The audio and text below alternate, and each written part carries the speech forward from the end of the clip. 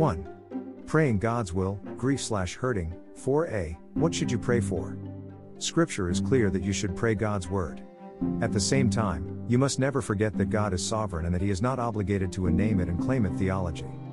God will always do what is best. But at the same time, you will do well to understand that when you pray God's word, you are actually praying both the mind and the perfect will of God for yourself. b. If you follow a systematic plan of praying God's will, you will see dynamic growth take place in your life. You will become the man God intended you to be. 2. Grief, hurting. A. God, you know the hurt in my life. And you already know other hurts that are yet to come to me. By and through your word I pray that you will console me in a very special way. Wipe away my tears and bring joy back into my life. I pray your own words for those results. Please hear and honor them in Jesus' name. Amen. 3. God's Word. A. Isaiah 51:11 New King James Version, NKJV. 11 So the ransomed of the Lord shall return and come to Zion with singing, with everlasting joy on their heads.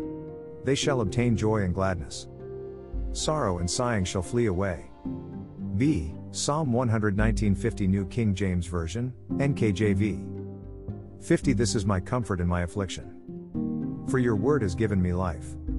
C. 1 Peter 5:7 New King James Version, NKJV. 7 Casting all your care upon him, for he cares for you. D. 2 Corinthians 5:8 New King James Version, NKJV. 8 We are confident, yes, well pleased rather to be absent from the body and to be present with the Lord.